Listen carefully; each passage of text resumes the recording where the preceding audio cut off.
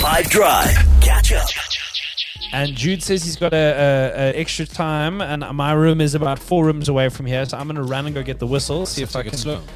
No, you do it at your pace, birthday boy. I'm going to run very quickly. Okay, cool. So today's extra time, we now know that most of the European leagues, football leagues that is, their transfer windows have closed, and the transfer market is closed, so they can't sign any new players. And I wanted to talk about the numbers about this past transfer window. Mind you, all the numbers I'm going to be talking about are transfers that saw football players move internationally, so moving from one country to another. Inter-country transfers aren't counted in these numbers. So a Premier League transfer to a Premier League, a Premier League club to another Premier League club, that doesn't count.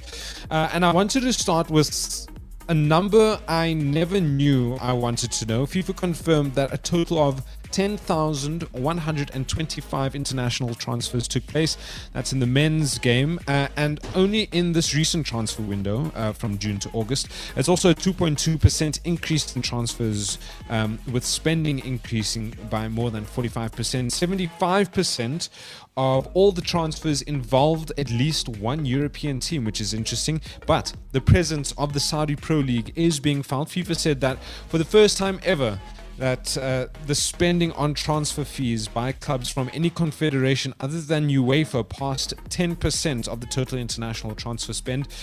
The actual spend on international transfers was about 5.9 billion pounds, that's with a B, which is up by 47.2%. The agents' fees were close to 800 million pounds.